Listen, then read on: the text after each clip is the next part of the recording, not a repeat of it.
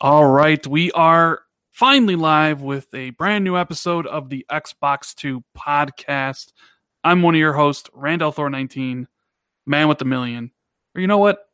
Actually, someone today said that the whole catchphrase is cringy and I should drop it. So I'm going to ask my co-host here, Jez Corden of Windows Central. How you doing, buddy? I'm okay. I'm the man without a million. You're the man without a million, but almost I'm the man. I'm going to start saying I'm the man without a million. But you're almost the man with 100,000, though. I've got 100,000 now, man. Oh, congrats! Congrats to me. It only took 12 years or something. Yeah, it only took a little bit of time, but I gotta say though, Jez, getting back to my intro, is the intro that I do from my normal videos, is it cringy when I call myself the man with the million, considering I don't really go after gamerscore that hard at much anymore? So I just drop that from the intro and just be like, hey guys, it's Rand with another video. Get rid of the whole thing, or what do you think? F the haters, man. Oh, the haters, huh? Stick it, keep it, man. Like every YouTuber has their little thing that they do at the start of the video. Yeah, right? That's true. What does Babuki guy say? Coming to you live from the power of the interwebs. And I remember him because of his weird catchphrase. So, stick with it, man. Yeah, maybe I'll stick with it. Maybe I'll throw it in here and there. Maybe I don't have to do it every single video. But it was just something I think someone mentioned it during the TXR podcast, and it kind of just stuck ever since then. But yeah, I just wanted to kind of bring that up. But how you doing? How's your week been covering GDC, pumping out those articles for Windows Central, dropping leaks like you did earlier today? I did indeed. We had a nice one today. Got the box art for the all digital console. And also some more information about what it is. I suppose we'll talk a bit more about that later, but that was fun. Other than that, yeah, pretty much just been working. It's pretty busy because I'm in the UK visiting family, so in and around work I'm visiting family and all that stuff. Not a huge amount of time for gaming, but I have been playing, some games. What have you been up to, man? Well, I have been obviously making videos. It's there's a lot to talk about this week. I have actually watched a couple movies the last couple nights. Been playing Division 2, which we'll talk about in the games played segment. But so I mentioned before, I got an LG OLED, right? One of the best purchases I've ever made, thanks to Dealer Gaming, thanks to Lethal Papa, and a whole bunch of other people who pushed me into making that purchase because, my God, do the games look so good on that TV, Jez. I swear. It made the Xbox One feel new again, seeing these games in HDR. Oh my God, Division 2 looks great, even if it is like the lower than PC settings or whatever Digital Foundry says. Still looks damn good, right? So I watched Spider-Man Into the Spider-Verse, I think it's called. Yes. And oh my God, on that TV in HDR, man, God, what a thrill, man. Like, not only did the movie look amazing, but the colors, the animation, the movie was just phenomenal, just the story. But Jesus, man, I sat there and I was just like, wow. Because I don't really watch that many movies, especially on this TV. So usually, because the Comcast box is hooked up to the one upstairs. But this one I rented through Xbox, and they had like the UHD, like the whole download thing, and I was blown away by the movie. And I was like, damn. And then I watched Triple Frontier on Netflix yesterday, which is a new Ben Affleck movie, which was all right. And Marcus Mizarek wants to know if I have burn-in yet. No burn-in on the OLED. I don't really keep it on a static image for very long. I don't watch like CNN and stuff like that. I play a different variety of games. So, I mean, you do that, you're pretty much not going to get burned in. I mean, unless you're playing FIFA 24/7 or Overwatch or whatever, like burn-in is kind of a thing that you kind of let happen, I guess. It's not permanent though either, is it? No, if you get it, it's permanent unless you like fix the panel. Yeah, like real bad burn-in. I think Artings, they did like some tests like with it, and yeah, it's pretty noticeable. But as long as you pretty much play different content all the time and don't leave your TV on 24/7 with like static HUDs, it's not an issue. So I Damn. know I have the B8 Harvender, but yeah, God, I love the TV, and I need to start watching more movies on here because it's absolutely amazing. So I know that's a little jealous because you said you couldn't fit that kind of TV in your room right now. I'm sorry. Yeah, I physically can't. I need to. I'm going to move out this year probably. Me and my girlfriend will get our own place, and then I'll probably explore the OLED. But by then, I probably have spent all my spare cash on furniture and stuff, so I probably won't be able to afford an OLED. Yeah, It's catch-22, man. It's catch-22. Live at home, then you got loads of money. But if you move out, you got no money. So, but then you got no space. So GG. yeah, that's pretty much it. So yeah, so everybody's filing in here. If you would be so kind to hit the like button and hit that share button, share the podcast out so more people can find the show. We'd appreciate it. And hi to everybody listening to this later on Google Podcast or Google Play, iTunes. I always screw it up somehow, some way. It's Google Podcast. I don't know. Either way. Yeah, so let's get into what we've been playing. It's probably going to be pretty short. But what have you been up to, Jez? Well, I'm still getting through the division. It's been really busy, so I haven't gotten as far into it as I'd like to. I'm about 2/3 or maybe 3/4 of the way through the main story missions right now. Still loving it. The loot system's great, and I'm starting to feel that sort of loot addiction now. I've started getting mods for my skills to lower their cooldowns and increase their damage and stuff. I kind of felt like when you start out with the game, the skills are kind of really weak and almost useless. But like when you start getting the first set pieces and it's like, this set bonus lowers the cooldown by 20%, or this increases the damage by 20%, and so on and so forth. You get to that point where it's like you start to feel your character growing. It feels like the whole game has been set up to complement the end game and the gear grind and stuff like that, and the sense of progressing your character doesn't really come in till further into the game. But I'm loving it so far, man. I'm loving it. Have you been playing it as well? Division 2? Yes. Yeah, I have put in, I would say, around 35, 36 hours. I hit level 30 on the character. I beat the game. I'm in World Tier 1. And I got to say, they really did concentrate on the end game because it's really not over after you finish the campaign. There's like a whole new faction that shows up with different types of enemies that do different types of thing. And it's just kind of no spoilers. Yeah, it's just like a progressing thing. You go to World Tier 1 and then World Tier 2, 3, 4. And I'm really impressed with what they did. Like, they've made Division 2 a better game than Division 1 ever was. Now, some of the complaints I had last time we spoke was I felt it was too easy up to a certain point. Around level 16, 17, it did start getting harder. And you had to do more, you had to be cautious of what was going on because enemies started to flank you more and they started to be a little bit more harder. And that's when the game became really enjoyable for me and my co-op partners. Because in the beginning, it was kind of like, there's really not much of a challenge. You're just kind of going into a room and shooting. All right, rinse and repeat, going to the next room.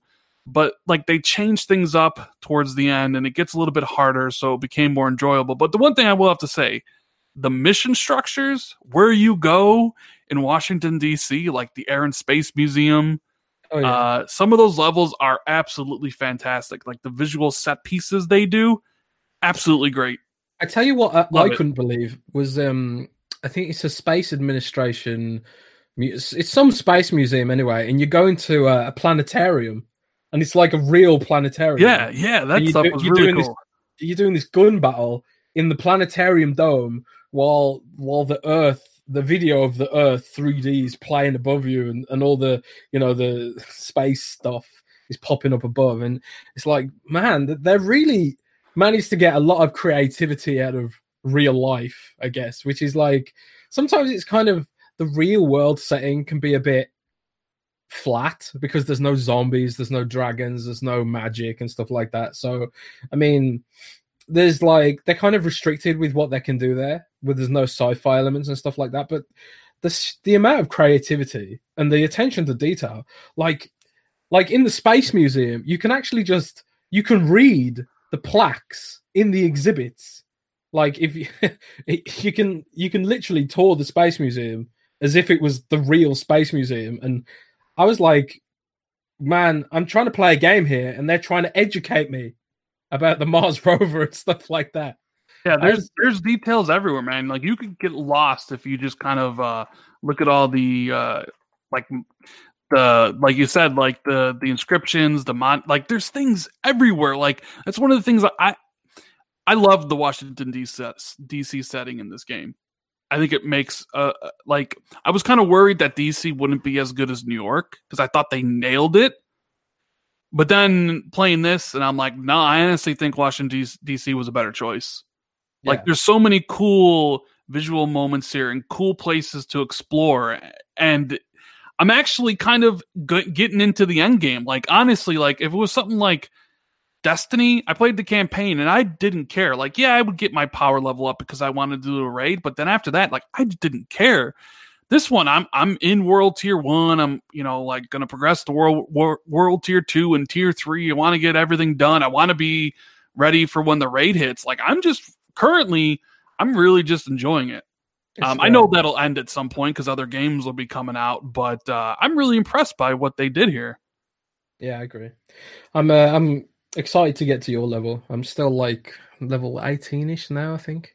Yeah, well, once you hit level 30, and after you beat the game, that's when you unlock the gear score. You go to the World Tier 1, and then it's all about obviously finding better gear with that gear score, with the set bonuses and stuff. And then once you beat World Tier 1, you move into World Tier 2, which is the same thing with harder enemies that drop better loot. And then you get to World Tier 3, and then World Tier 4. So you want to get your gear score up to like 460. And it's so far it's really cool. Like I ain't gonna play like Division 2 super long.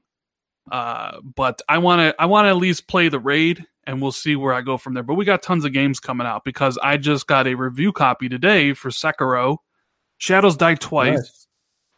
A game which I was like, should I play? Should I not play? I know people have been asking me to play Bloodborne, which I promised I will do, and I still have to do Last Guardian. Devil May Cry 5 kind of got put on the back burner because I was addicted to Apex Legends, which I haven't played in like a week. So yeah, I'll be playing Sekiro, Shadows Die Twice, and I have no idea what I'm in for. I've been seeing some of the reviews, and people are like, dude, it's harder than Dark Souls. It's the hardest game ever made of all time. And I'm just like, man. Seriously, I think we're under embargo, but some of the Dark Souls experts on my team, they're veterans of Dark Souls. They've played all the Souls games, Bloodborne and even Demon Souls and stuff like that, and they're finding it tough. So I don't think this is going to be for me. Well, maybe not having any experience in Dark Souls and Bloodborne helps, because apparently it plays a lot differently. You need to block and parry. There's no like farming in the game. You kind of just need to progress. There's no character building. Like more about finesse than so maybe it's more of a game that I would enjoy. So I'm gonna play it. Hopefully I can beat it. I want to beat it because I don't want people to say, "Oh, get good, Rand." So I'm looking forward to checking that out. And I mean that's like it. There's like Sekiro's like the last big game for about a month, and then a month from now we have not Rage 2, Mortal Kombat 11, and Days Gone. So we got a lot of time. I'm gonna get through Sekiro, get through Last Guardian, go back to play Devil May Cry 5. Metro, hopefully. So many games. I barely have any time to play the ones I want. But yeah, I started Metro over on Ranger Hardcore, and I just haven't had time to go back to it yet. And then I've been getting into Fire Emblem as well. And you've been playing Pokemon, which nobody cares about. Who cares about Pokemon? Millions of people care about Pokemon. I will say the movie does look pretty cool, though. I ain't gonna lie. Ryan Reynolds, right? Yes. It seems like they're gonna have like a lot of tongue-in-cheek humor in that movie, like not taking itself too seriously. I'm quite looking forward to the movie, but I don't know. There's just loads of games coming up that I'm pretty excited about. Yeah, and it just is like finally we're out of the boring period with Crackdown 3 and Far Cry New Dawn. Man, those two games back to back, they suck the energy from me, dude. And you know what? Let's jump right into a topic since I mentioned Crackdown 3. What happened to that game, Jez? What happened to that game on the MPD listing? Like, not in the top 20, not in Xbox only top 10, when State of Decay and Sea of Thieves and Forza all charted. Hell, State of Decay was number 1, and people didn't believe it. Remember, people were like, MPD's lying. There's no way State of Decay was number 1. They're lying. Crackdown 3, nowhere to be found. What happened to this game? Did like nobody just care, or did literally everybody who wanted to play the game not buy it and play it through Game Pass? Like, what's the story on this? Well, if you look at some metrics like achievements unlocked and things like that, it seems that like a fair amount of people did play the game comparatively. But like you say, I think there was such a high profile amount of negativity and a lot of sort of commentary around Game Pass with regards to this, like, is this ultimate Game Pass game? Like, you shouldn't buy this, you should get it in Game Pass. Like, pretty much every review said that. Like, the only saving grace of Crackdown is that it's in Game Pass. I think it's pretty fair to assume that nobody bought it and everyone went in on Game Pass. I think even people who enjoyed the game probably got it on Game Pass, because why wouldn't you? It's not like a game that you're gonna pay $60 for, or $50 or whatever it is in America, and then play on forever and ever. I mean, picking it up for $10, completing it in a month, and then putting it down, that's a far smarter purchase decision in my book. It does make sense why Microsoft didn't advertise this game, right? They had to have known what they had on their hands.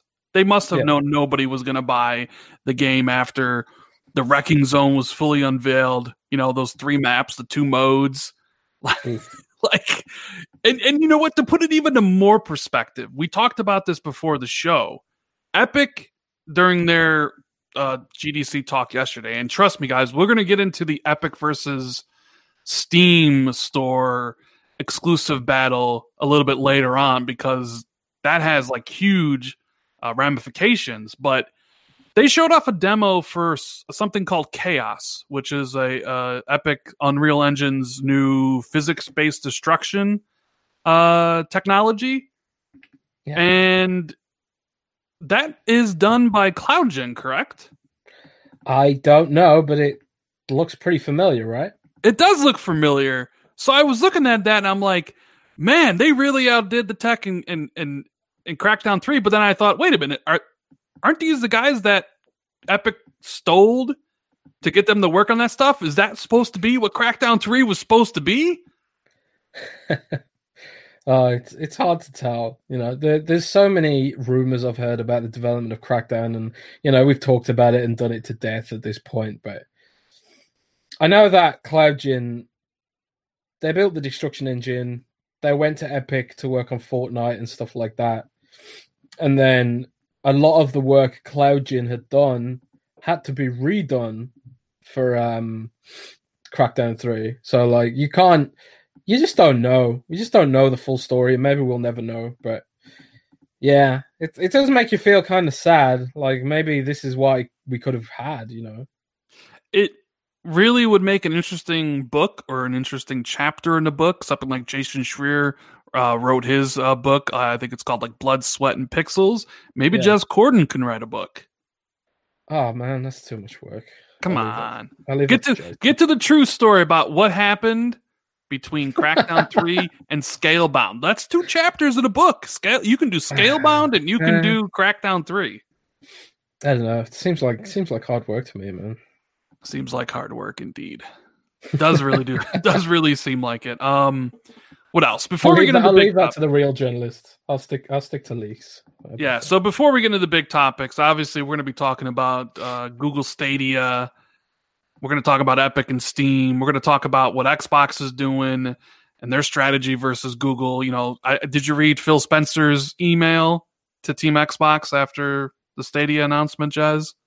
Yes, Brad Yeah, Sams leaked an internal email. he did. Really good stuff coming from Brad lately. Um, it basically said it was basically Phil reassuring people at Xbox that they're going to go big on xClouds Mm. and stuff like that. But is that what people At want to see E3. at E3 though? Is that do people want? I guess we'll save that for later. But the question I'm gonna ask is like, do people really want to see them go big on XCloud at E3? But Well, I suppose it depends. I mean, if all they're doing is revealing how it works or letting people get hands on it, letting the media say how good it is or how bad it is and stuff like that, maybe that's more what it means. I think E3 is still going to feel very traditional for Xbox fans who just want to see games and want to see that Microsoft's making its investments in the right place. But for those of us who are interested in xCloud and how Microsoft's going to compete with Google, because obviously Google isn't going to release their own hardware, at least it sounds like they're not going to release their own hardware. They're going to stick to streaming via the cloud. And honestly, reactions to Stadia have been a bit mixed from the press. Like some people said it was pretty good, other people have said it's too laggy. Like someone on my team who tried it said that it felt like when your TV isn't in game mode and there's like this very sort of like it's playable, but it doesn't feel great. And it just makes you want to play things on your TV instead. So it makes me wonder, like, if that's just a case of the laws of physics, or whether Google just isn't going to be as good as Microsoft. It's going to be interesting to see how they compare, because Phil has always said that, and I paraphrase, Phil has always said that xCloud is going to be console quality. Now, for me, console quality means no input lag or very low levels of input lag. If all I can play on xCloud is turn-based games, that's fine, you know, but it's not going to be the game-changing, industry-changing thing that it's sort of been cracked up to be. yeah, so let you might like since we brought it up and you kind of talking about it. Let's talk about the Google Stadia thing. The big announcement from this week. I watched the press conference on Tuesday. I did a video about it. It's their vision of basically the future of gaming. It's a streaming only solution where what were the words that Phil Harrison used? The con what was it? Like the data center is now your console, or the Yeah, data something like center that. is now your platform, or something like that, right? Where basically you stream games. They think it's the future. I will admit, some interesting technology, like watching a trailer for Assassin's Creed Odyssey, and then a play button shows up right next to it, and you click play, and they say 5 seconds later you can be playing. I thought that was pretty cool. They had the whole tech demo of the guy going between the mobile phone and the laptop and the TV and the computer. Although there must have been some insane lag or it was pre-recorded because the dude literally pressed A 3 times to jump in Assassin's Creed and Cassandra didn't jump. So not sure if it was a real demo or if there was some insane lag. But I mean, to me, the whole conference was them selling you an idea. Now, whether that idea comes to fruition as big as they think it is, that's what it was to me. They were trying to sell developers on this idea of putting your games on their service so they can reach these 2 billion gamers on YouTube and Android phones and all this stuff. But it really lacked any meat. Like, Yeah. what is the pricing structure? Are you buying games outright? Are you renting games from them? Is there subscription service? I've heard talk and chatter that from Ubisoft CEO, I think he recently said something along the lines of there'll be many different ways to pay outright $60 to buy the game, or maybe you only buy 2 hours of time and that's all you have. Like, But this is the what? thing. It's like there's so many unanswered questions, and there's issues of trust as well, because we all know about Google's battles with antitrust, lawsuits. We know about their privacy lawsuits. We know that they've cancelled so many products over the years, and also they don't really have the most reliable track record for not canceling things.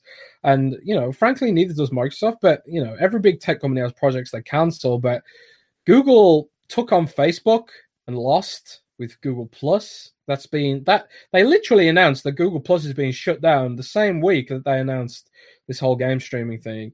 And like in a lot of the interviews with Phil Harrison, they were basically like fielding questions like, "Can we trust you? Can we trust you?" and stuff like that. And I think that's going to be a big question here. Is like, do people see Google as a company who can sell them a permanent product, or is Google the kind of company where you get like sort of transient products that you never really truly own? Like you don't own any YouTube videos that you watch on their platform. You don't like, I mean, they do sell books and apps and, you know, movies through Google Play, but how many people really, you know, how many people actually use Google Play as their number one place to buy movies and stuff like that?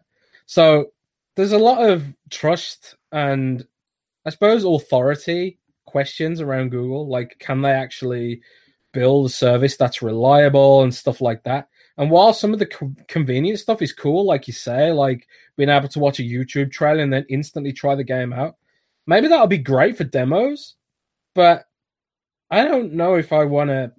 I mean, I'm an Android phone user. I don't know if I want to buy games from Google simply on the basis that they are Google. You know, Look, I'll be the first one to admit, game streaming is not going to be my thing. Not my primary way of interacting with video games, right? I want local hardware. I don't want to have to be at the mercy of my internet. Now, I have decent internet. I think I have 100 megs up, or 100 megs down, 10 megs up, right? But I, unfortunately, have a data cap with Comcast. I get 1 terabyte. I play a lot of video games. So basically, unless I'm willing to pay an extra $50 a month to Comcast to get unlimited, because I play a lot of games, and if I were to go to Google, I would be streaming that stuff. That's going to chew up a ton of data. So am I willing to pay for the games and then also pay for my internet connection, pay the extra $50 a month? That's going to be a lot of, problem for a lot of people. But like when I was watching the conference, and I know it was GDC, right? I get it. Like they're not going to have those. It was basically to sell game developers to make games from the platform. But as a consumer watching it, I have a lot of questions, like the pricing structure, which we just talked about. What games are you going to have on the service? Like they didn't. Like, there's no sign of Fortnite. There's no sign of Minecraft. You know, these big, heavy-hitting games that, I mean, yeah, Assassin's Creed's great and stuff like that, but it's just Apex Legends, Fortnite, and Minecraft, and those kind of games that they really need on the service to sell it to the wide middle, you know. Yeah, and I guess I know GDC is not the place to announce it, but like they didn't have a lot of partners. So I'm wondering, like, man, but is it not the place to announce it? Because I remember when Microsoft unveiled the Xbox One, they got crucified for not announcing any games. Oh, I do have a segue about that in just a minute here, but and then again, like the whole like, oh, it'll stream 4K 60 at what download speed do you need? And then they're like, oh, 8K 120 for the future, 8K. Okay, yeah, like I really believe that. Look, and I'm going to get into the whole, because I was thinking about this, and I had an interesting conversation with Zed from the Reset Era Discord. All right, so Google's streaming thing, right, is a completely online service. You have to be connected to the internet 24/7. You're talking about like the ultimate DRM.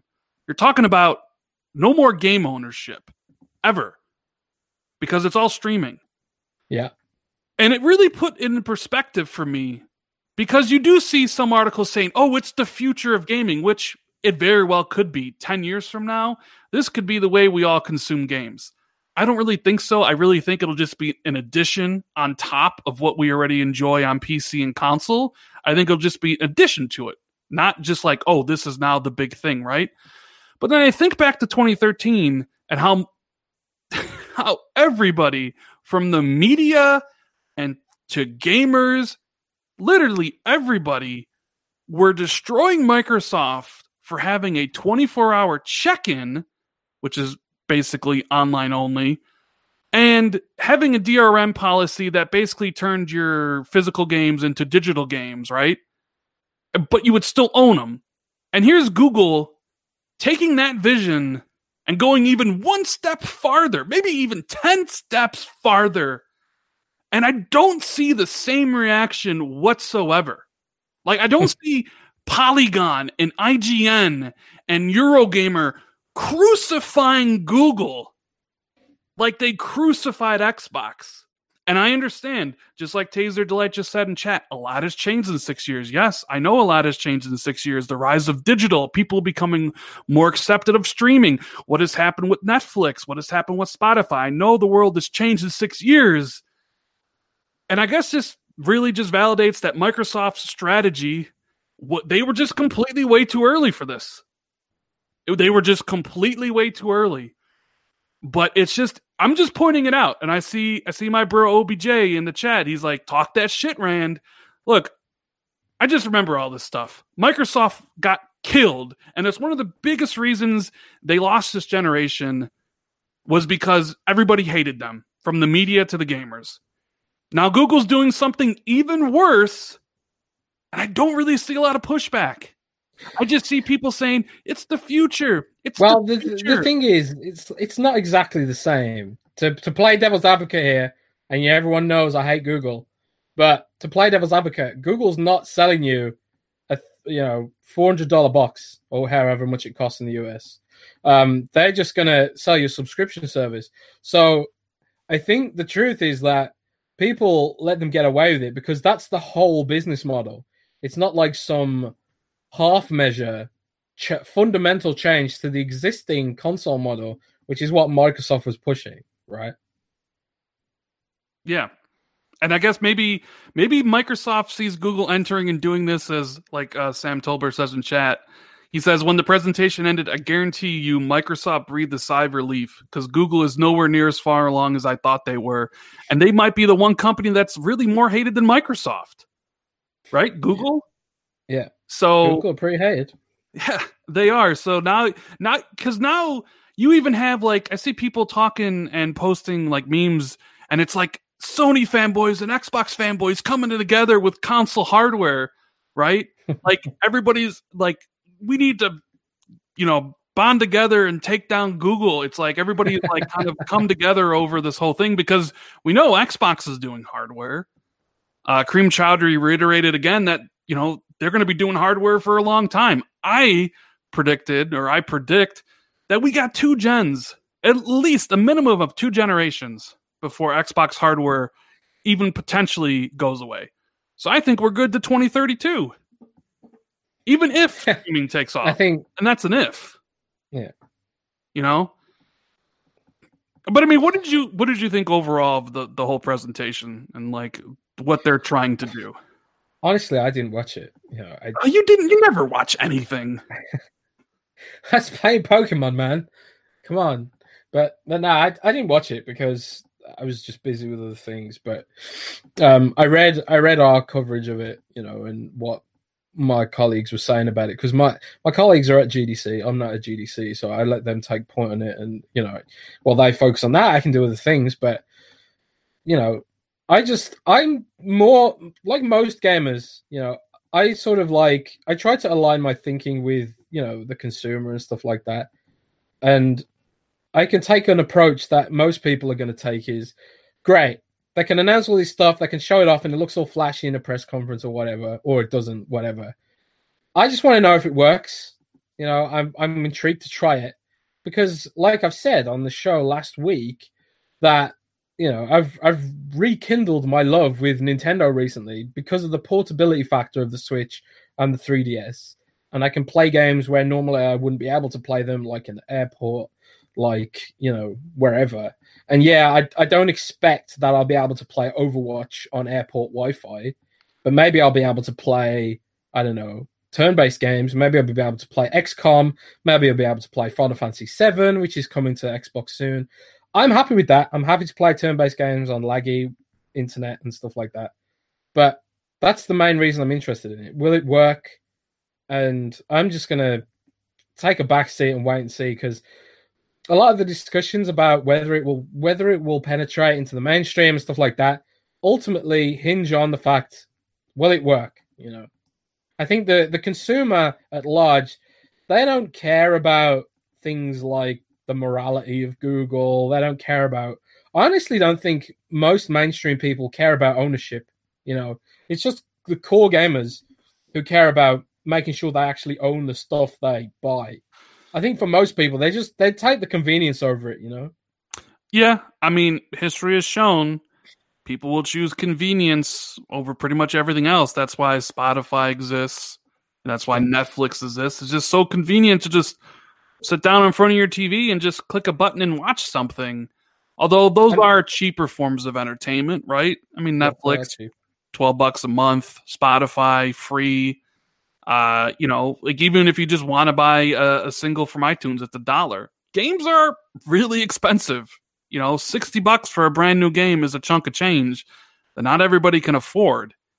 So it's a little bit different there. And streaming, I don't know if I'll ever be good with just, you got to accept the latency. I'm like, why do I have to? I shouldn't have to accept latency. Like you said, your friends are playing it, and it's just like, there's latency there. It's like, it's not, that's not, and look, I'll be the first one to admit, like, I'm not going to get the Google Stadia. I have an Xbox, I have a PlayStation, I have a Switch. 2 of those at least will be doing next generation consoles. PS5, Xbox Anaconda, the Xbox Scarlet. I will be getting both of those. So I'm good. Now that's not to say I won't, try it out, buy like a Chromecast and stick it into my TV or whatever it is, and maybe like, all right, let's see how this actually works. But it would have to be, you know what it would have to be for, Jez? It would have to be for Google Stadia exclusives. Because that's the other point I wanted to bring up. Jade Raymond. She came out there and announced that, they're building a new first-party infrastructure. But the question I have is, how long is it? Have they been building exclusive games for a while now? Are they just beginning now? Or are they going to be spending money like Epic and getting the games to come to the service in the meantime while they try to produce their own games? Well, I've heard, first of all, that Google is looking to money hat developers, and they are sending out feelers, and they're even looking to money hat DLC like Destiny did with PlayStation. So don't be surprised if you see like DLC for some of your favorite games become Stadia exclusive. My God, how annoying would that be? Like the DLC for your favorite game is exclusive to a laggy streaming platform. Can you imagine how angry you'd be? But I suppose that's like areas where Google could really screw up.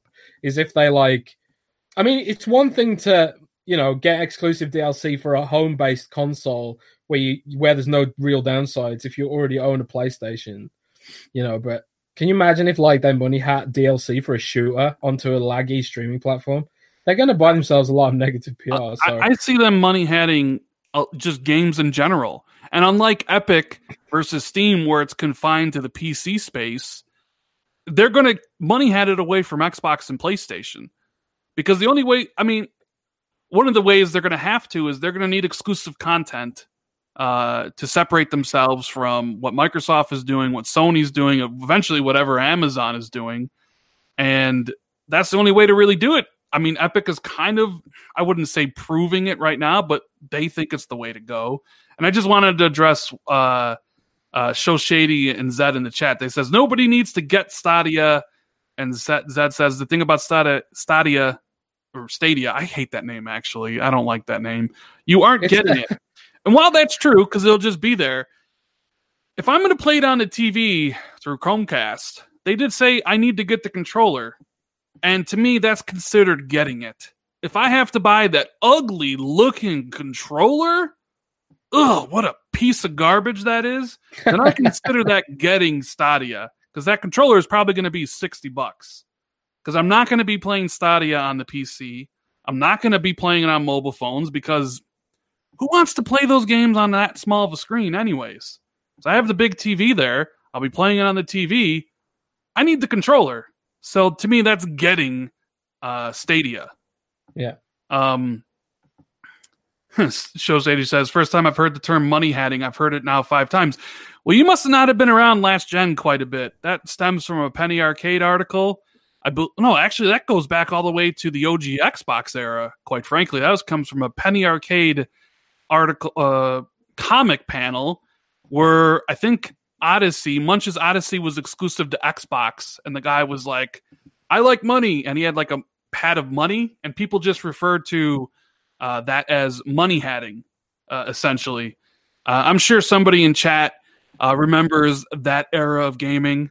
It's quite old. It's a quite old term. So when I say somebody's buying exclusives, I just kind of think of that, and I just say they money hatted it.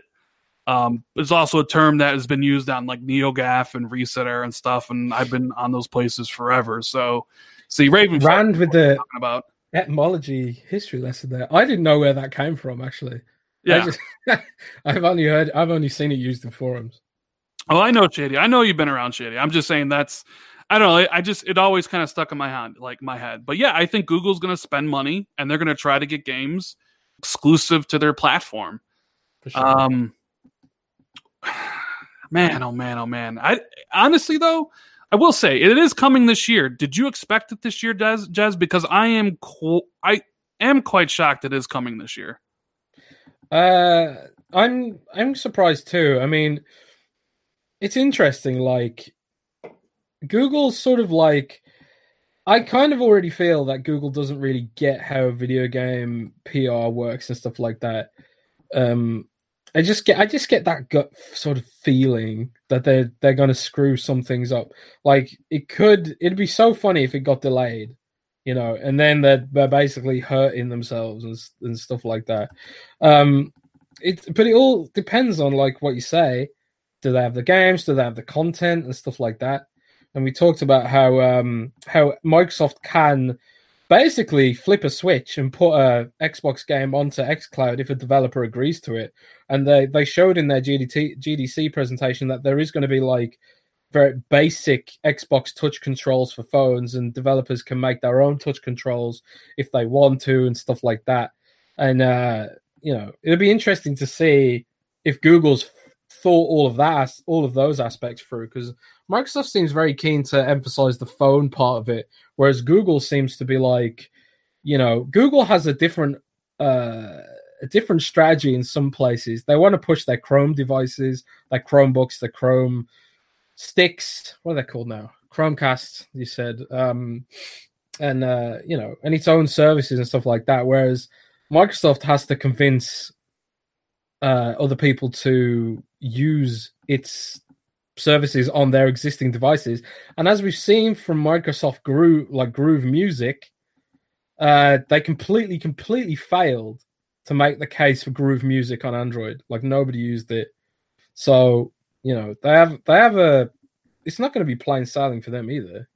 Well, no, but they do seem like they're hitting the ground running, where Microsoft is really taking the slower approach with xCloud, because you're going to have the public trials later this year. I don't really expect xCloud to fully launch until 2020, and I don't really even expect it to be a really big thing for Microsoft until about, 2023, 2024. It seems to be a slower process for them, and maybe that's just because they understand messaging. They understand they got destroyed this gen about poor messaging and trying to do things too fast. You need to guide people into the next step. You need to be careful with how much you change. So they're being really careful about how they're messaging it, right? So that's what they're going to do. I mean, they're going to compete with Google in that space. It's going to be interesting though. Like, if Google's there first, does that necessarily mean they're going to be the best or the one that popularizes it? Or is Microsoft like, hey, you know what? You can get there first. We'll do it better. And we're going to have exclusive content coming. We're going to have the Halo. We're going to have Gears. We're going to have Forza. We bought a whole bunch of studios. They're going to be making games. We're going to combine Game Pass with xCloud, which is already an existing business model, and just it's up there. You can subscribe and you get these games, and people developers know it works. There's going to be a ton of games in there. They seem to be kind of, crossing their I's, dotting their T's. It's like Phil said in his response to Stadia, which you mentioned before. It's like, They have the strategy, the game plan. They believe in their 3 pillars of content, community, and what was the third one? Content, community, and Coconuts. content, community, and coconuts. I'm blanking on the third. Somebody in chat has to know the 3 pillars that Satya and Phil talk about. It's content, it's community, Cloud. and cloud. There you go. The 3 C's. I remembered when you said Satya, because Satya is like synonymous with cloud. Yeah. And so they're going to do it. And then I don't even know where I was going with it. I just lost my train of thought. What about Sony? Because this is basically Xbox versus Google versus Sony, and soon to be Amazon. And, well, I guess you can add Nintendo into the bunch.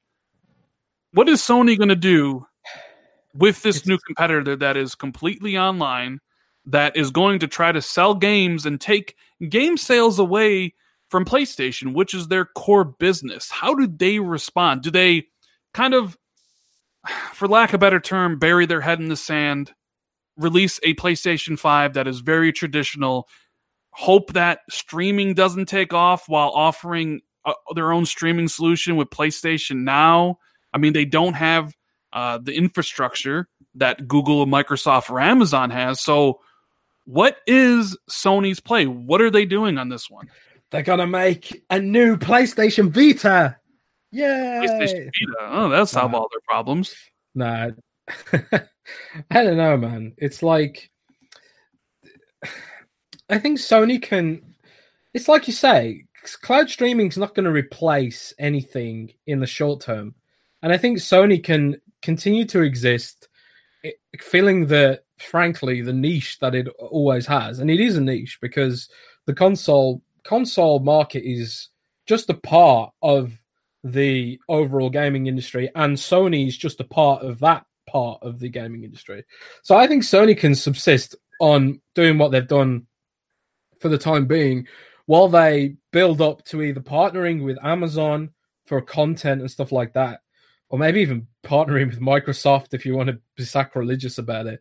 Because I've heard as well that beyond xCloud, Microsoft might actually be looking to bundle xCloud as a service that other companies can buy. Like, if Sony wants to make its own streaming service, they could buy xCloud from Microsoft and make their own version of xCloud. I've heard that is something that Microsoft might be working on, in addition to its own exclusive platform. Because, for example, Netflix runs on Amazon Web Services, and Netflix uses Amazon Web Services video streaming platform. However, they compete with Amazon directly on Amazon Prime Video. So it could be that Microsoft makes its own version of xCloud to sell onto competitors and stuff like that. That would be the ultimate Microsoft thing to do. Yeah, exactly. That's Microsoft's mission, is to help other companies. That's their top level mission. So, people are annoyed in chat that we're talking about Sony in the context of this whole streaming thing. But it's like, why wouldn't you? Hey, like Sony was doing streaming first. Exactly. Sony clearly interested in this, because they clearly have a horse in the race. They did PlayStation Now first. They were one of the first to do streaming. It's not like it's sacrilegious to say, what is Sony going to do with their streaming model in PlayStation Now? They were doing it before anybody. And now you have Google and Microsoft doing it, and Amazon, and even Walmart. There's reports that Walmart's even going to do it. Like, what is going on? So, look, I don't underestimate Sony, right? Like, no, like I say, I think they can completely subsist doing what they're doing now. Of course, I think they can as well. Like, they have proven time and time again that for most people, gaming and PlayStation are synonymous. Maybe for an older generation, it's Nintendo. But you look at, they came in with the PlayStation 1, dominated. They even dominated more with the PlayStation 2. They had an off-gen with the PlayStation 3, and they still sold 80 some odd million PlayStations, right? And then this gen, it was just a complete massacre. What are they, almost at 100 million? Like, and what they're doing clearly works. I expect them to do the same thing for next gen, and I expect them to just have tremendous success. Yeah. But like I said, Google is a new competitor. Their whole strategy is selling third party games without the need of a box. If people do move to that, well, that takes money out of Sony's pocket because that's their whole bread and butter is selling other people's games. And they have a streaming service, so you just have to wonder, well, what is Sony's play? Are they going to do a traditional console and not worry about streaming? Are they going to do the traditional console and do streaming? I'm just curious to what Sony's doing in general because we don't get a lot of leaks about them. And trust me, I don't underestimate Sony. They've proven time and time again that they know what they're doing, you know? So Yeah, so Sony, like, they have the best content right now out there, the best exclusive lineup. Bringing that to more devices, like, why would you be annoyed about that? You know, I think it'd be cool if Sony partnered with Amazon to bring its games to phones and stuff like that. If that's their prerogative, you know, and you can do that now. You can do that today with PlayStation Now on some devices. And you know, I've tried it. You know, I've used PlayStation Now. It's like it's too laggy for like shooters and stuff. But again, it's like you can play casual games on it. You can play XCOM on it, or turn-based games or strategy games that are slow paced.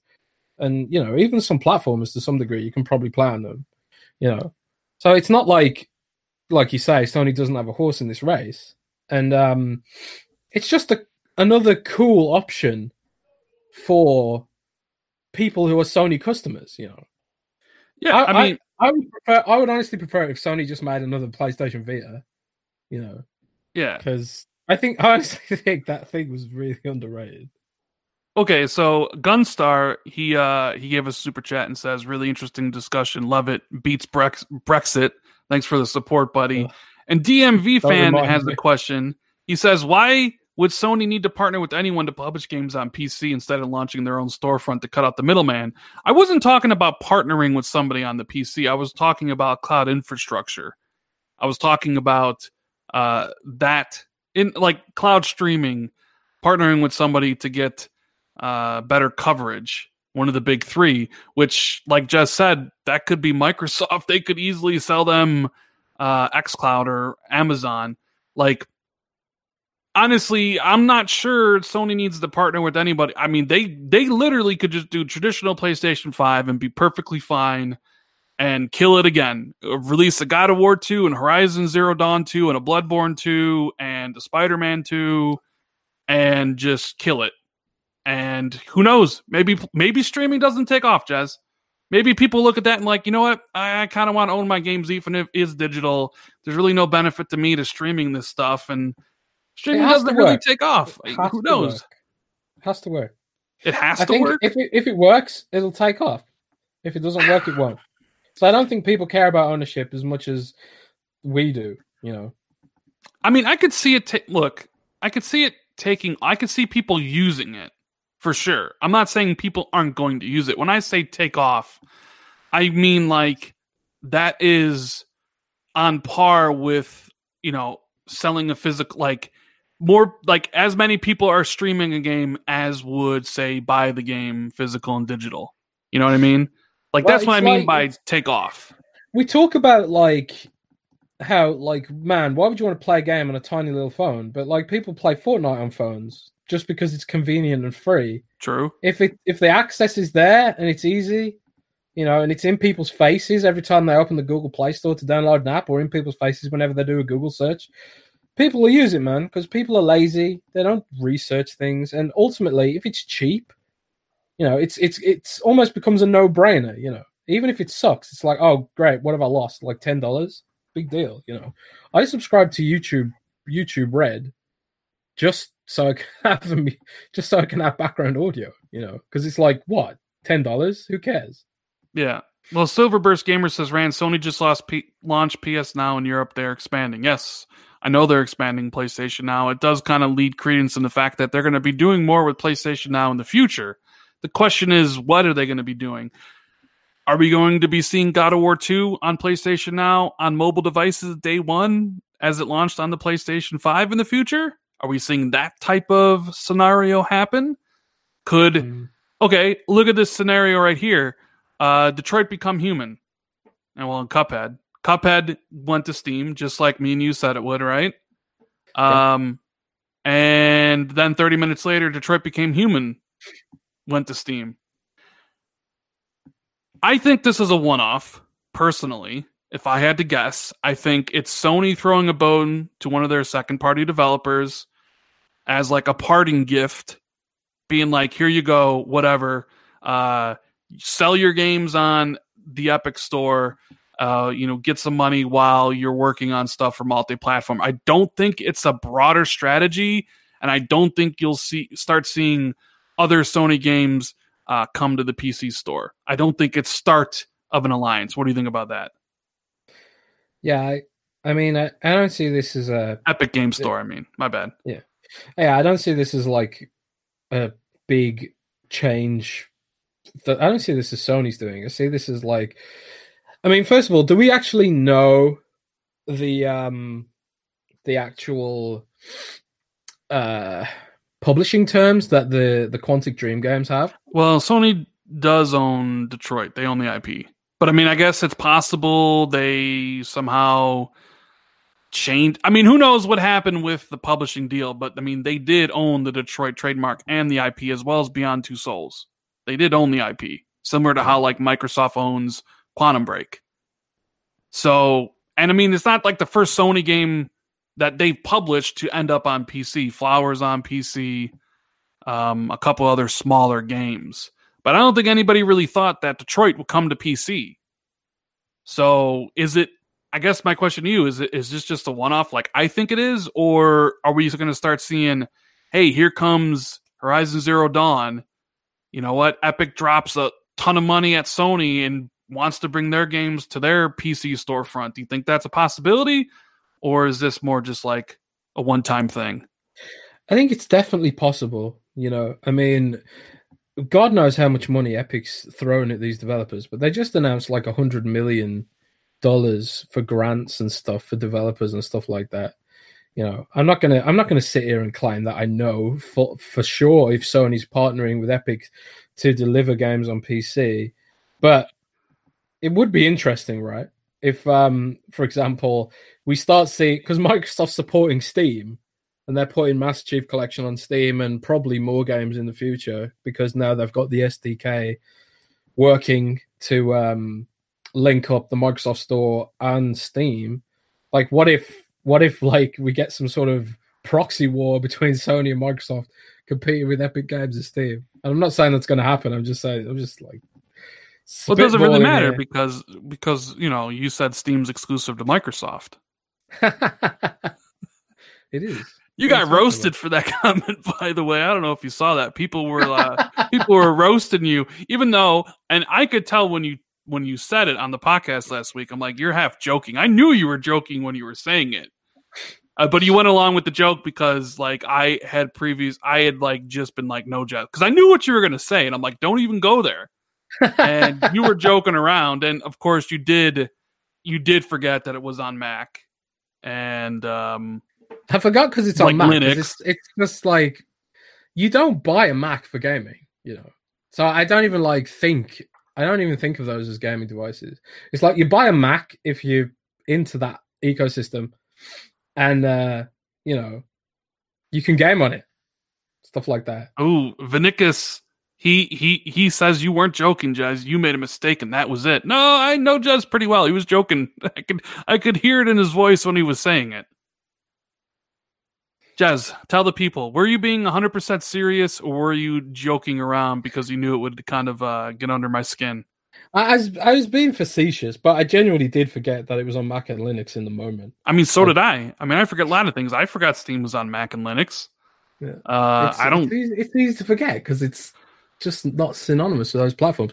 I remember seeing like a really old Mac demo where they were demonstrating a new Mac graphics chip, and they were saying, "Look, Diablo 3 at 30 frames per second on the new Mac," and I was just like, "Really?" And this was like, it's just the whole idea of gaming on Mac just cracks me up. But everyone forgets about Linux. Yeah, what do you think's a bigger possibility? Sony going to Epic Games dropping their exclusives or them creating their own launcher on PC if they really wanted to put their games on PC. What if you're Sony, like, and just for the sake of the argument, like I said it before, I think it's a one-time thing. I think the Quantic Dream games are just a bone thrown to developer. I don't think Sony games are coming to the PC. So this is more of a devil's advocate thing. But let's just say they are. So let's say Sony is thinking of putting their games on PC. Would it be better for them to partner with Epic, or do you think they would build their own launcher on PC and just release their games there? I mean, if there's free cash to be made with Epic, I mean, why not? You know, depends how much money they're offering. If the costs of Epic floating the bill for storage and distribution of cloud and maintaining a platform and updates and all that sort of stuff, you know, let Epic pay for that, you know. And competition's a good thing, especially in the PC ecosystem, which has been dominated by Steam for so long. And yeah, it's annoying having multiple launchers on your computer, but who cares at the end of the day? To be honest, the truth is, I don't think this is indicative of any big partnership between. Neither did I, and that's exactly what I just said. This is all hypothetical, right? Ravenflow says if you knew Sony, this wouldn't be a question. I did say I was playing devil's advocate here, right? I did say I didn't believe it. Some people just kind of, I don't know, they listen to it and they're like, "Oh my God, Rand!" It's like, did you hear what I said right before I posed the question? A devil's advocate. I know they're not going to do it. It was just an interesting talking point, and me and Jez both don't believe it. Anyways, moving on. Cuphead on Switch, Jez. Thoughts on that? What do you think? Well, we talked about it before, right? Indeed, we talked about this on the podcast a couple weeks. Not and really we a surprise. Talked about Ori possibly coming to Switch 2, which hasn't happened yet, but I think it's gonna happen. Which eventually. Ori? Because I think it's the first one. I don't think it's the second one. Although I guess it's going to be the definitive edition, and then Ori 2 later on, maybe. Yes, I fully expect Ori 1 to be on the Switch. It's a perfect game for the Switch. Yeah, for sure. I think it's interesting, right? Because Microsoft previously in their GDC panel description, it said we're announcing an SDK for Android, iOS, and Switch, and now we reported it, and everyone reported it, and then Microsoft deleted the description from their GDC panel website, and then they went back and said that, oh, actually, it's Android SDKs for Android and iOS, and we have no plans for a Nintendo Switch SDK at this time, but we're exploring it, starting with Cuphead. So it feels like maybe the announcement was premature, and the work to get a full-blown third-party SDK for Xbox Live games on Nintendo Switch is still ongoing, or maybe Nintendo aren't happy to just go heads first into that yet. But I think it's still an interesting, cool thing. You know, I mean, getting Xbox Live achievements for playing games on Switch sounds cool to me. But at the same time, it's like, do I want to double dip and stuff like that? The real benefits are like the crossplay stuff, right? Like Minecraft crossplay on between Switch and PC and Xbox and phones. That's great. And if we can get that for Cuphead, which I believe doesn't have online co-op right now, right? It's just local co-op. Just local, right? Yeah. So like they did say that one day Cuphead will have online co-op. I believe they said that. So it would be cool to one day be able to play between Switch and Xbox and PC using that SDK. And I suppose that's part of what Microsoft's exploring here, because there are obvious benefits there to everyone involved. You know, bigger pool of gamers to play with, less barriers to entry, and then more people playing your game creates this halo effect where more people end up buying your game and stuff like that. And obviously games that have multiplayer, they market themselves because you get your friends to play them, stuff like that, blah, blah, blah, blah. So I suppose it's going to be an interesting experiment, but I don't think I think the GDC comments were misleading into thinking it was going to be some grand partnership, because that's the way it read to me, you know. But I guess Well, like yeah. So I think Nintendo's going to be very careful about what games they pick. I don't know if they want full blown Xbox Live on the Switch where like anybody can use it, but I do think they would they will cherry pick certain games and that they approve that could essentially have Xbox Live. Does that make more sense? yeah, I think so. I mean, like they need games for the Switch, right? And having a game like Cuphead and Ori, they're Well, no brainers. this is And where me and you disagree because you talked about it earlier before the show, and you said you said Switch games sell because there ain't any games on Switch, and I say I think that's crazy because tons of games come out on Switch every week. There's plenty of competition on the Switch. It's like I would not be no, surprised. no, no, no. What I was talking about was there's no AAA competition. There's no Destiny soaking up everyone's time. Okay, yeah, There's fair no enough. Call of Duty forcing people to not buy anything. There's like a lot of smaller games, which makes it a more vibrant ecosystem than like console platforms where you stick to one game for a long time. I think there's less competition for time on Switch compared to console. And that's why some of the indie games sell better because there's no big service games on the Switch yet, except for like a few like Warframe and stuff like that. That's Yeah, the point I was making. yeah. I mean, you're right. The Switch doesn't have a ton of AAA third-party games because it's not powerful to have it. But I mean, the games they do have, they sell incredibly well. Like Cuphead sold what 3 million copies so far Oh yeah, across like PC and Xbox. I would yeah, not be surprised in a month after it comes out for Switch if the Switch version is the highest selling out of the two, out of Xbox and PC. yeah, for sure. But like, if you look at if you look at the Switch top 10 store, Final Fantasy 9 is one of the top selling games on there right now. Well, it should be. And Final Fantasy IX is amazing. yeah, but that came out like 50,000 years ago. Indeed. I mean, you're still talking about Pokemons and World of Warcraft. How long ago Yeah, did World of Warcraft come out? yeah, but like, I'm weird. I, Yeah. Do you think yeah. Final Fantasy 9 would beat Call of Duty on console or on Switch if it was there? If Call of Duty came out on Switch, I'm not really sure that's a game. See, I'm not. people are taking me out of context now. Super Smash Bros. Sold 10 mil because Switch has no games. That's what we're doing now. That's not what I said, man. I was talking about the third-party indie games that are selling really well on Switch and aren't selling so well on Steam, for example, is because Steam's crammed full of things that are sucking away people's time, whereas Switch isn't. That's all I said. So everyone's just taking me out of I context mean, now. I yeah, hate that this is shit, man. true. I mean, PUBG is Sea of Thieves is the PUBG of 2018. Which Sea of Thieves, jazz, fishing. Yes. Yes. So Sea of Thieves is now PUBG of 2019 with fishing. So, are you going to get back in Sea of Thieves for fishing? Yes, I am, Rand.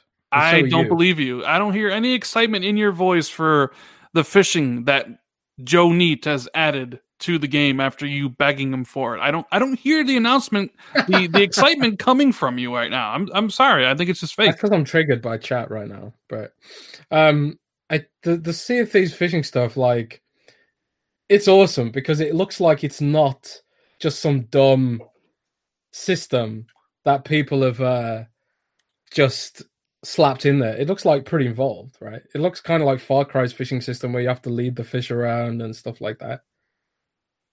What did you think of it? Because they're also announcing single player quests and stuff like that and a story mode, which is one of your Yeah, criticisms. yeah. We'll see. We'll see. I have my doubts about an actual true story mode. All right. I like Sea of Thieves looks great on my TV, but I don't know. I just kind of get bored playing it, but I did see that. I wanted to get your thoughts on it. Fishing, unbelievable that they're finally adding that to Sea of Thieves. Um, and Zed says, I guess this might be your new intro. This is Jez, the man taken out of context. There you go. You're That's true. always taken out of context. Yeah, this is a problem with doing a live unscripted podcast. Like, It definitely if is. you misspeak a word or make a joke that doesn't sound jokey enough, people can like cherry pick the clip and then turn it into a big Twitter drama, and then make podcasts about it. Yeah, make podcasts about it. yes, they It's sure as like, hell did.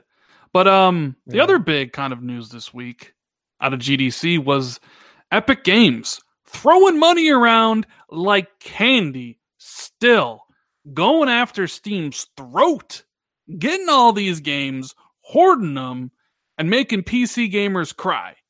Like, and basically say, well, look, I got nothing against PC gamers. I understand the ones who love Steam and their frustrations about having games that they thought were coming to Steam getting pulled and not come, because if it was Xbox, I'd be pissed too. Like if Control was available for pre-order and then they're like, oh, by the way, and I pre-ordered it and they're like, that's only on PlayStation, I'd be like, whoa, man, that's kind of screwed up, you know? So I'm kind of looking at this whole PC thing, and I'm just kind of like, wow, the console war has literally come to PC. And it has. There is a company now that is using their money, that the billions and billions and billions and billions of dollars they made from Fortnite. And what they're doing is they're trying to make a Steam competitor. And instead of doing it with their own games or doing it the right way, they're attacking it with, more favorable deals for publishers with the 88-12 split. And then just straight up giving it's mostly publishers, right? Because one of the big games that got brought over was The Outer Worlds, a game that people were like, I can't wait to play this. It's Fallout from the makers of Fallout, but not Bethesda. Oh my God, save us, Outer Worlds. And then you go to their Reddit today, their subreddit, you see everything with the announcement, and they have turned on Obsidian like that. Like that. And I'm going to go look at the subreddit now you've said that, because I love Reddit drama so much. The worst thing about it is Obsidian had nothing to do about it. Supposedly, they only found out about it a day before it actually happened. This was a decision by the publisher, Take-Two. Same thing with Metro Exodus. It was a decision by the publisher. But I don't think gamers really care about that or want to find out the information. So they just be like, well, screw it. I'll wait until it comes to Steam. And hey, that's your right as a consumer. If you can wait, go right ahead. But my God, to see Epic just swing the money around with barrels full, I thought I'd never see this happen in the PC space. Yeah. And I thought Can you see this? I'm screen sharing right now. Yeah, I see it. The sellout. You see this this meme, the sellout world. Oh yeah, I see it. Yeah, it's pretty mean, right? Yeah. So there's loads of it. People. If we just have a quick look at the subreddit here, people promotion piracy will lead to a ban. I understand that many of you are upset about the recent news, but promoting or even saying you got a pirate game is a violation and will result in a ban. I want to support this game, but I don't want to support the Epic Store. From a console gamer's perspective, this is the fastest 180 I've ever seen a community take. I'm telling you, there's just memes and memes and memes. Everyone disliked that. Minus 500 karma. Lily hates you. Veronica hates you. Blah blah blah. Fallout memes and stuff like that. This is a community on fire right now. It is, and it was a game people were like, "Oh my God, it's what we wanted. It's anti-Fallout by the Fallout people." Shout out to the Ravenflow for the super chat. He says 330 people in here and only 80 likes. Please hit that like button. Yes, please hit the like button if you're enjoying the podcast. We greatly would appreciate that. And thanks, Raven. I thought I'd never would see it come to the PC. And it's not just Outer Worlds. It's Control, Remedy's next game or newest game that's launching August 27th. That is now coming to Epic. Do you know what the worst one is? Which one? It's a game called Phoenix Point, right? Oh, so yeah, that was crowdfunded, right? Yeah, exactly. So Phoenix Point was crowdfunded on Fig, promised to come to Good Old Games and Steam, and they crowdfunded it on that basis of it coming to Steam, and now it's not coming. Now it's not coming to Steam after they took people's money. So like people are trying to get refunds and stuff for the crowdfunding and all that sort of stuff. And it sucks because like Phoenix Point is it looks really awesome. It's like from the original developers of XCOM and I like those sort of strategy games. But it's funny though, Rand, because Epic Games at GDC, they were keen to say that Metro Exodus sold 250% more copies. 2.5. Oh, sorry. Did I get it was that like wrong? 2.5. It's like 2.5 times more. 2.5 times more copies than Metro Last Light did on Steam. If you launch line it, even though like I think the Redux version came out a year later, they really didn't give good stats on that, right? But yeah, supposedly Metro did well. And honestly, I think like the casual Steam user doesn't really care. They'll be like, all right, I'll just get up. To a lot of people, I think they just view the Epic Store as just another launcher and it's not a big deal. And I think most games that go there will probably do okay. I'm sure like the super hardcore Steam PC guys will, stay firm and not go, but I can't imagine like that entire community is just like, we're not going, because they also mentioned Ubisoft renewed their deal. You're going to have more Ubisoft games only on the Epic Store, as well as some of their back catalog. So Division 2 must have sold pretty well on Epic's Game Store for Ubisoft to want to, continue their arrangement, right? Yeah. But this is just so weird to me to see the console war come to PC. I thought we were almost done with this type of stuff. It really seemed like game development had gotten to the point where it was so expensive that you didn't really see third-party exclusives anymore on Xbox and PlayStation. And the only ones you really did see might be smaller indies because they're a small team. Might be, say, like the Japanese developers putting stuff on PlayStation or Switch and not on Xbox because, well, quite frankly, Japanese games don't sell on Xbox, so it's more of a business decision. But for the most part, they have the same games because game development is expensive and they want to sell to as many people as possible. And then suddenly, Epic comes in on the PC side. They're throwing money around like crazy, trying to get devs to come over there. And now you have Google entering the market, and I can see them throwing tons of money around, and the only way to get really traction on their service is to buy exclusives too while they're waiting for their own first party. So I could see like next year, Google having like, just as an example, what if Splinter Cell? We joke about this, but what if Ubisoft's like, you know what? The next Splinter Cell is exclusive to Google Stadia. And then you start having that battle again. We are laughing at Rand's misfortune. That would be really funny. Sorry. I mean, I'm just saying it's something that could possibly happen if it was exclusive. If it was, yes, because like I said, I have a PlayStation for the exclusives, and I think the Sony exclusives are great. I have a Switch for the exclusives that I am interested in, which is quite frankly not a lot. Pokemon. I play everything on Xbox because that is my preferred platform. And the same would happen with Stadia. It would be a cheaper purchase for sure because all I would have to buy is that disgusting ass controller. But if they had Splinter Cell, yeah, I would have to. Well, actually, Rand, apparently you can play Google Stadia with a Xbox adaptive controller, and you can plug an Xbox controller into the Xbox adaptive controller. So maybe you could get around it like that. But then it costs you an interview that if you wanted to use it through, what's the thing you plug into the TV? Is it a Chromecast? Yes. That if you were going to use it through a Chromecast, that you'd have to use the Google the Google controller. Okay. So yeah, but I mean that exclusives, they matter. They sell consoles. People in chat are saying you can use any controller with Stadia. Yes. Okay. So on PC and some other places you can. They did announce that all USB controllers will work, and mouse and keyboard. But I did read an interview with Phil Harrison that said if you're using Chromecast, you can't use an Xbox controller. You have to use the Stadia controller. So maybe you can use a third-party USB one, but either way, you won't be able to use the Xbox controller, which is the one that I want to use.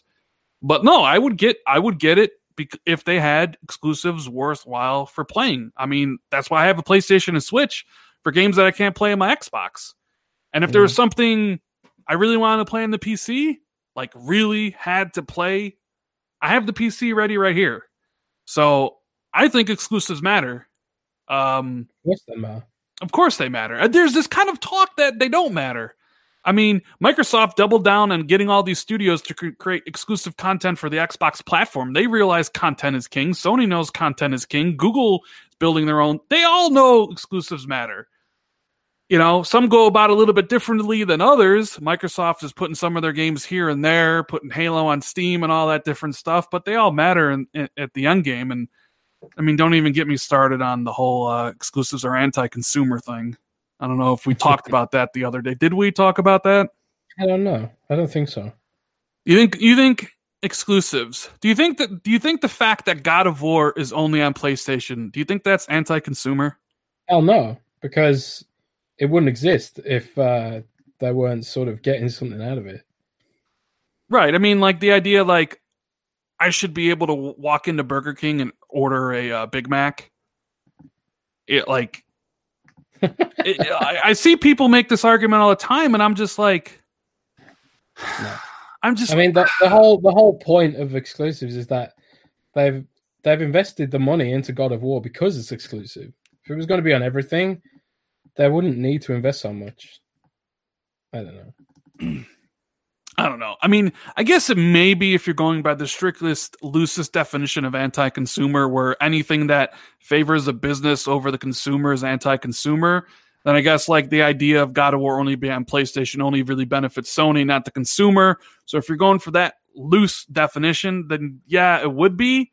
But like the true definition of like anti-consumer has to deal with like improperly favoring businesses over consumers. And God of War being on PlayStation isn't improper. KFC selling KFC chickens and not Browns and vice versa isn't improper. That's just, you know, like, so it's like, well, it's not, you know what I mean? So I don't know. People have asked me to make a video about it, and maybe I will. I don't even know like where I'd approach it from. Like, I wrote an article today about the whole Epic Games thing, because like, you know, as we saw from browsing the Outer Worlds subreddit, there is like a core of people who are, you know, really angry about this. But as we see from Metro Exodus' sales, there's also a wide middle of people who just don't care. And it's not like the console war where if I want that Destiny DLC, you know, I have to buy a PlayStation to get it, which costs like $400 or however much it is in America. And whereas on PC, all you have to do is install a free launcher and then double click it, which it's hard to get too sympathetic towards people who are, you know, don't want to install the Epic Games launcher. I mean, it's not that much of a big deal, you know, and people could say things like, oh, but what about my data? Epic Games going to save my data. What about the privacy and stuff? These people probably have Facebook. They probably have Android phones. You know, it's just like a fake argument for a lot of people, I think, you know. And at the end of the day, no online platform is going to be completely privacy perfect anyway. So, you know, unless you're living in a shack in the woods, you ain't private, you know. And these are legitimate concerns to have about the Epic Games Store. They are legitimate concerns to have. I'm not saying they're not. But at the same time, who cares? It's free to download the Epic Game Launcher. You sign up, it takes 30 seconds. You know, I've got Steam, I've got Battle.net installed on my computer right now for World of Warcraft and StarCraft and stuff, you know. And I've got good old games for the few games that I've got installed on there, like the original Fallout games and stuff like that. I don't care, man. These are lightweight, small programs. Me and you like would look at it like that, but I'm not a PC gamer. Right, I'm not one into that ecosystem, so to me, it's like, yeah, Steam and Epic Games are just a launcher to me because I don't really know much about it, to be quite frank. Yeah, I don't have any friends on Steam, like, because I use Discord for my gamer, you know, stuff on PC. You know, I don't care about Steam's social platform. I don't care about Steam's modding tools and stuff like that, and and the features that Epic Games doesn't have that people are criticizing them for, like Steam didn't have those either when it first came out. It matured over time. If all I want to do is launch and play a game, I'll do it through the Microsoft Store. I'll do it through Steam. I'll do it through Battle.net. I'll do it for Epic Games. I don't care, man. You know, it was funny though that the Outer Worlds though is still releasing on Windows Store. Of course it is because Because Epic doesn't care about the Windows Store. They don't know, nobody uses it, and I'm sure you know, since Microsoft owns Obsidian now, maybe they work something out, or maybe that's just the ultimate like you know, troll moment. Like, yeah, we're taking it off Steam, but you can still put it on Windows Store. We don't care because we know nobody's buying it there. Hey, I'll buy it on the Windows Store. How about that? I'll be the only person who does. But. I just kind of feel bad for Obsidian. I feel bad for 4A. They make these games. Well, that was like literally in my article. That's what I was saying is like, because when Coffee Stain announced Satisfactory as an Epic Games exclusive, I felt bad for them because they're like small indie company and they're getting all this hate now. But like that was when they announced it. If you go up to Satisfactory's YouTube channel now, most people have gotten over it. And the Satisfactory came out this week, and like when in the announcement trailer on YouTube, they had like 4,000 dislikes and like 100 likes. But now if you look at the Satisfactory launch trailer, it's just likes, because the people who hated this whole Epic Games thing, they've either gotten over it or they've moved on, you know. And Satisfactory looks like a really great game, to be fair. Yeah. So it sounds like the PR flack is probably worth it. Well, I get why indie developers would do this. I totally understand. You get the 88-12 split. You have Epic dumping money in your lap because the Steam. I mean, indie games need all the help they can get to market it and stand out. Your game could fail, right? So, like any help that Epic could give, I don't blame any like small developers for taking that deal and going with Epic. But then you look like with like Obsidian and Outer Worlds, that game's published by 2K, private division. They're a big publisher, although I guess you could say it's a smaller arm of it. But and even Ubisoft, it's like they're a huge publisher too. It's like they're not really hurting for money, and the only ones that really hurts are the developers, because now you have a community that's enraged and they're breathing down Obsidian developers' necks, and they had nothing to do with this deal. It was all 2K. And the money's going to go right to 2K. It doesn't even go to Obsidian. It just goes right to the publisher because they're publishing it. Yeah. I really do feel bad for them. I feel bad for them too. It sucks. And you remember when Metro Exodus was announced and one of the 4A Games developers got really upset about it, and they said something like, well, if everyone boycotts the Metro Exodus, we won't be able to make any more of them, or something like that. Yeah. I remember when they said that, but hey, your leak from the day, the Xbox SAD edition. Tell us all about it. Oh, the Xbox SAD edition. It's so funny that that's what it's been called now. Like you got the Xbone, and now you've got the Xbone SAD. It cracks me up. But yeah, so today we leaked the box art for the Xbox all digital console, and it doesn't say all digital edition on the box. It just says all digital.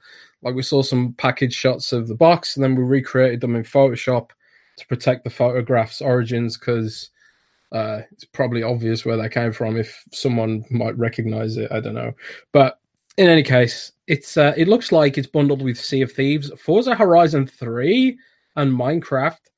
It doesn't look like it's bundled with Game Pass, which is what we were expecting it to be. And also the design is exactly the same as the Xbox One S. So it's not going to be a slim Xbox or anything like that. Well, I didn't expect it. They're not going to change the manufacturing lines for a and test like that. Yes. And but a lot of people were expecting it to be slimmer because, you know, as we discussed on one podcast, like, do you remember how small the PS2 got over time?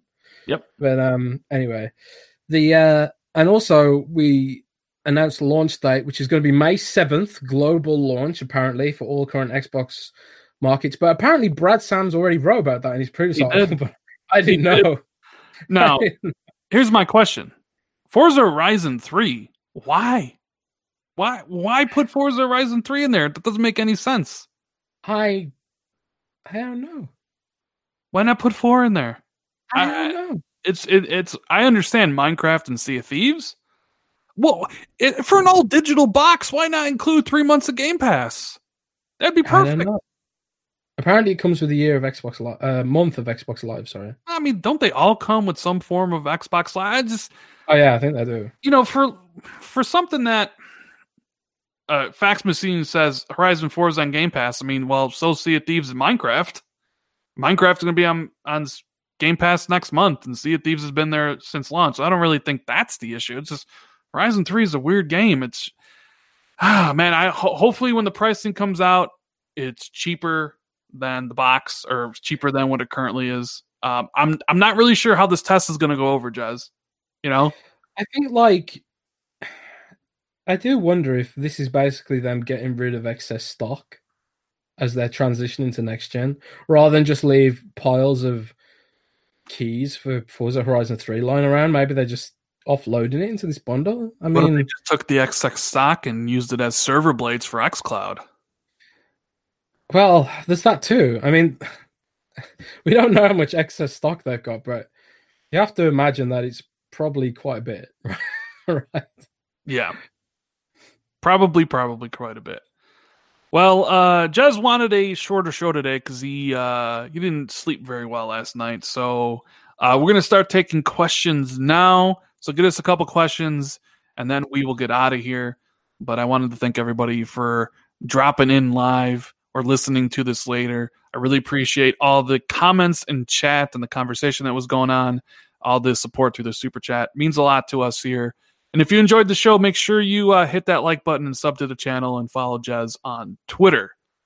So Face, he wants to know, Jez, has your mind changed about Days Gone after more previews were shown? And what's your prediction for Days Gone? I did see that you pre-ordered the game. I did, yeah. I don't get why Days Gone is getting so much hate.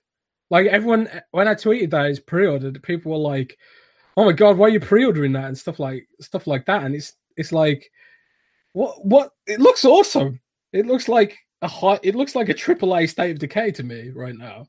Like the zombie swarms and like the awesome graphics and the apparently really long campaign and stuff like that. It sounds awesome. I don't get why.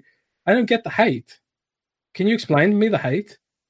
I thought it looked quite I thought it looked quite generic, especially compared to their other exclusives. I'm still going to play it day one. I just everything I've seen from the game just doesn't really excite me.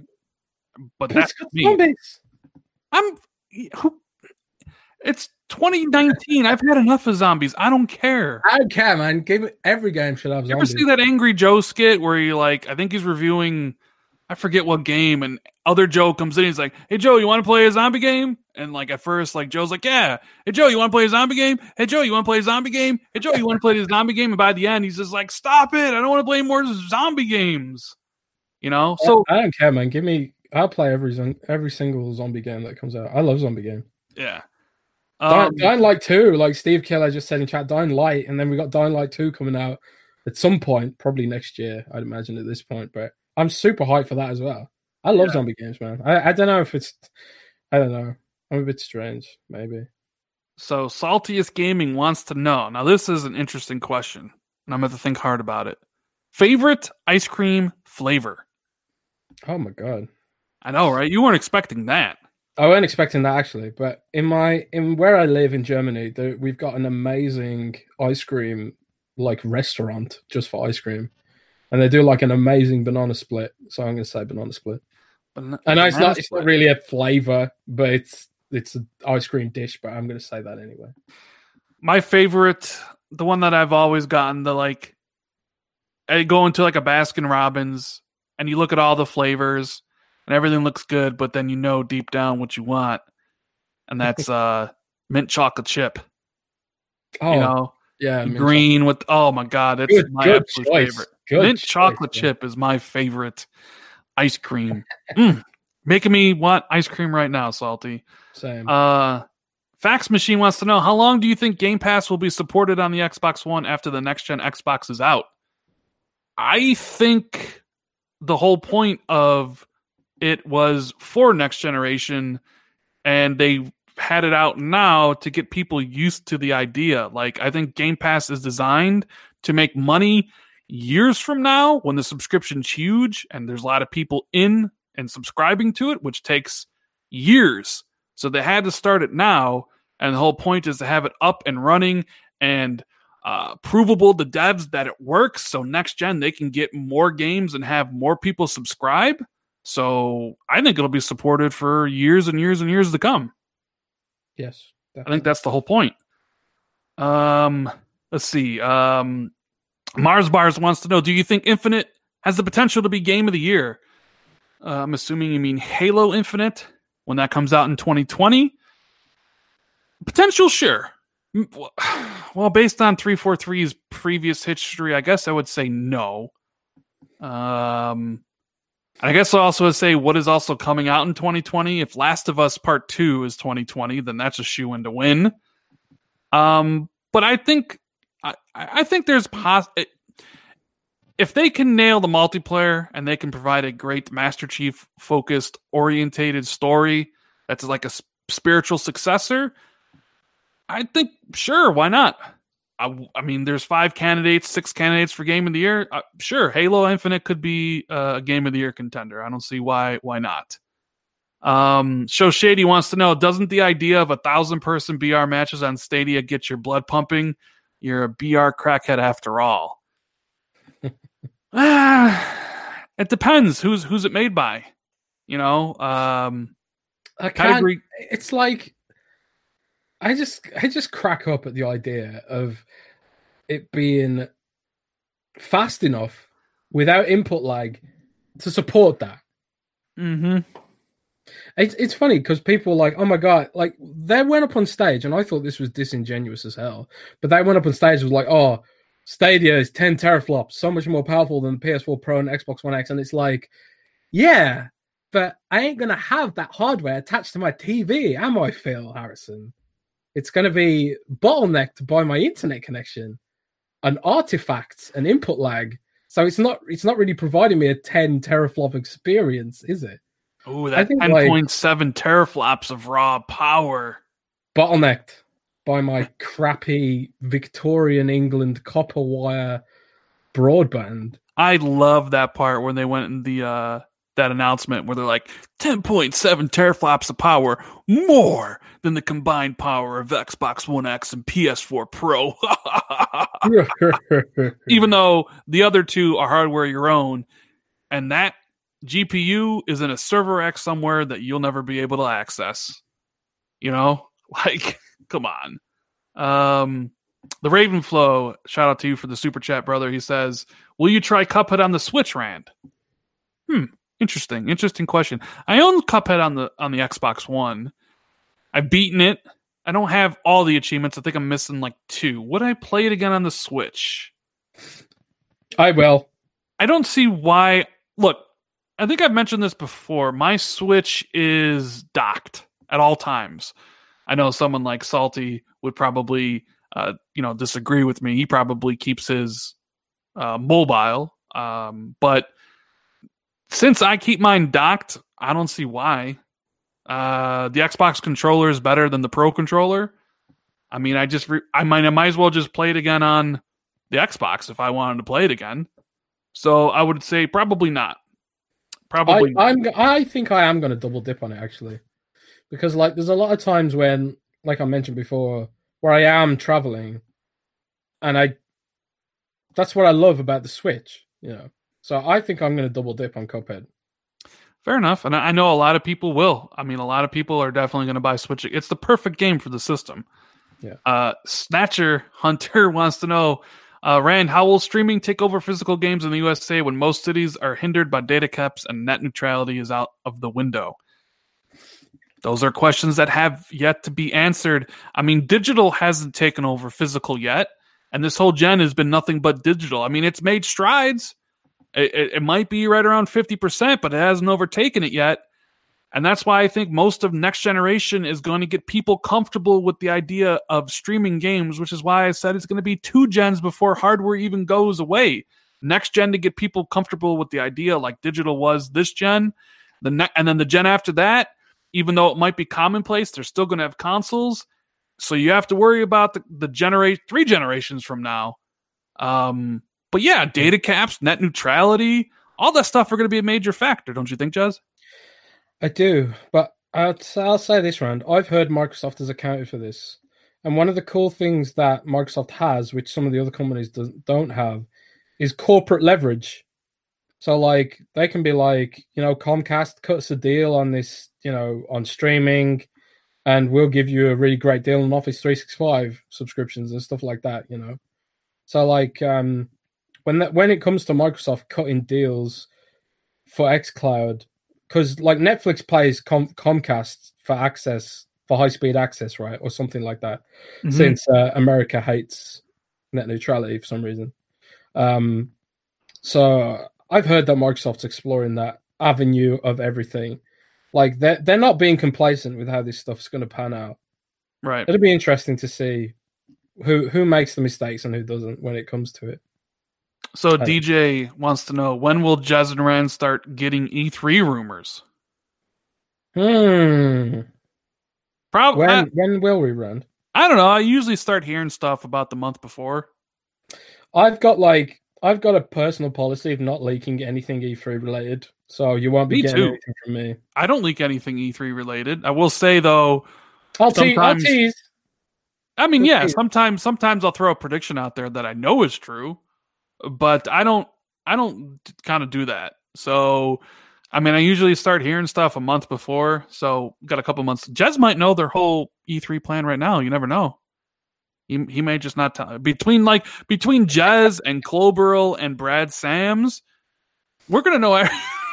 Probably know everything. I mean, Brad Sams is literally leaking emails from Phil Spencer to Team Xbox. I reckon Brad probably knows. I honestly don't know a damn thing about E3. That's the truth be told. Yeah. So. Vinicus wants to know, how do you think Microsoft will handle physical media next gen that only Anaconda will have? Wait. How will they name the platform on the media box? So how do you think Microsoft will handle the physical media next gen that only Xbox Anaconda will have? So what do we think the name's going to be? What do you think the name's going to be, and how will they handle physical media? I still think it'll just be like a box that it's same as this gen. It'll be a disc that you buy from Amazon or whatever, and you have digital and streaming. I don't think that will change. What do you think they'll name the platform, I guess, or the system? I have no idea. Do you think they keep the Xbox One branding? No, I think they'll ditch the One branding. I think they'll go for a fresh start and stuff like that. Turn a corner. I mean, I could be wrong on that, I mean, they could stick with it, but I don't think so. I think they'll ditch it. Physical media, I don't think. I mean, is that question basically, are they going to try and do what they did in 2013 by having a dual licensing model? Where the disc is a license rather than an actual disc, or will they keep things the way they are now? I personally think they'll keep things the way they are now, but I don't think they'll make that mistake again. I think like if they want to lock people into digital, they'll do it with Game Pass, and they'll do it with xCloud. But I think they'll keep the. I think they'll keep the disc model the way it is now, personally. What do you think? I think they'll keep it the same that it's modeled at right now. Sam Tolbert, so this will be the last question, and then we'll get out of here. What are your current expectations for Game of the Year? Say 5 candidates. So I'm not sure if you mean like 5 games that I played right now that would be Game of the Year. I really haven't. So like my top 5, let's just say, looks like Resident Evil 2 remake, Apex Legends, The Division 2, because I haven't played Metro yet, and I haven't played Devil May Cry 5 yet, and I haven't played Sekiro. So those are the games, and definitely not Crackdown, and definitely not Far Cry. Like, I would not, but I'm assuming you mean like by the end of the year. See, this year's going to be tough to call, and here's the phone ringing again. So, Jez, why don't you give your top 5 and I'll answer. Okay, well, I think I think Ori 2 has a chance. And I also think Gears 5 has a chance if it definitely comes out this year, which it almost certainly will. I think I've got like really high hopes for what they're doing with Gears 5. I think they probably looked at what they did with Gears 4 and they're gonna, up the ante, new features, more ambitious storytelling and that sort of thing. I can see that being a pretty good one. And then you've got you've got Resident Evil 2, which was incredible. I don't know if that'll be Game of the Year material, especially since it came out at the start of the year. I always find like games that come out at the start of the year tend to be forgotten in the award when it comes to awards and stuff. So that could be the case, I guess, for Resident Evil. But I don't know. For me personally, probably Pokemon. Yeah, I mean, it depends on what launches. I mean, Ori 2 is going to be in there for my personal favorite. I think it'll actually make Game of the Year at the Game Awards, but it depends on what launches. Cyberpunk comes out this year, it'll be there. I don't think Cyberpunk launches this year. Yeah, but that's the thing. Like, we don't know what's coming out at the end of the year. Like, we only know what's coming out up until April, so it's hard to really say. I mean, if Last of Us Part 2 comes out this year, that's a shoo-in. If Death Stranding comes out this year, that's another possible shoo-in. With how much the gaming media loves Kojima. You look at Sekiro and the reviews it's getting. They love those type of games. I could easily see Sekiro being up there. What does Nintendo have for the year? Nintendo always is the Pokemon game going to be Pokemon, Fire Emblem. Maybe the Star Wars game. I could easily see Apex Legends being like. There's so many possibilities, and we just don't know. What games are coming out this year at the end of the year? Apex Legends keeps up its momentum, I can see reviewers jump into hand that rewards. I mean, they gave PUBG Game of the Year, where it was nominated for Game of the Year in 2017, right? 2017. Yeah. So it's not outside the realm of possibility. It's just, I mean, you could, if everything launches this year, you're going to have Cyberpunk, Last of Us, Death Stranding. Yeah, I don't even know what else. Rage 2. Nah, Rage 2's not going to, no. No. Amazing. I know. Anyways, that's the show, guys. We really appreciate everyone being here. What do you got going on for the rest of the week, Jez? Rest of the week, I'm going drinking tomorrow, so you won't see much of me tomorrow. Or you might see some drunk tweets or something. Ooh, drunk tweets from Jez. Those are always the best. And as for me, I don't know. I'll probably be dropping more videos. I got some ideas in my head that I want to do. So look out for those. So sub to the channel. If you're new, hit that bell icon. It'll notify you every time we do the podcast or I upload a video. Make sure on your way out, you hit the like button, and we will see you next week for a new show. Later, guys. Take care, everyone.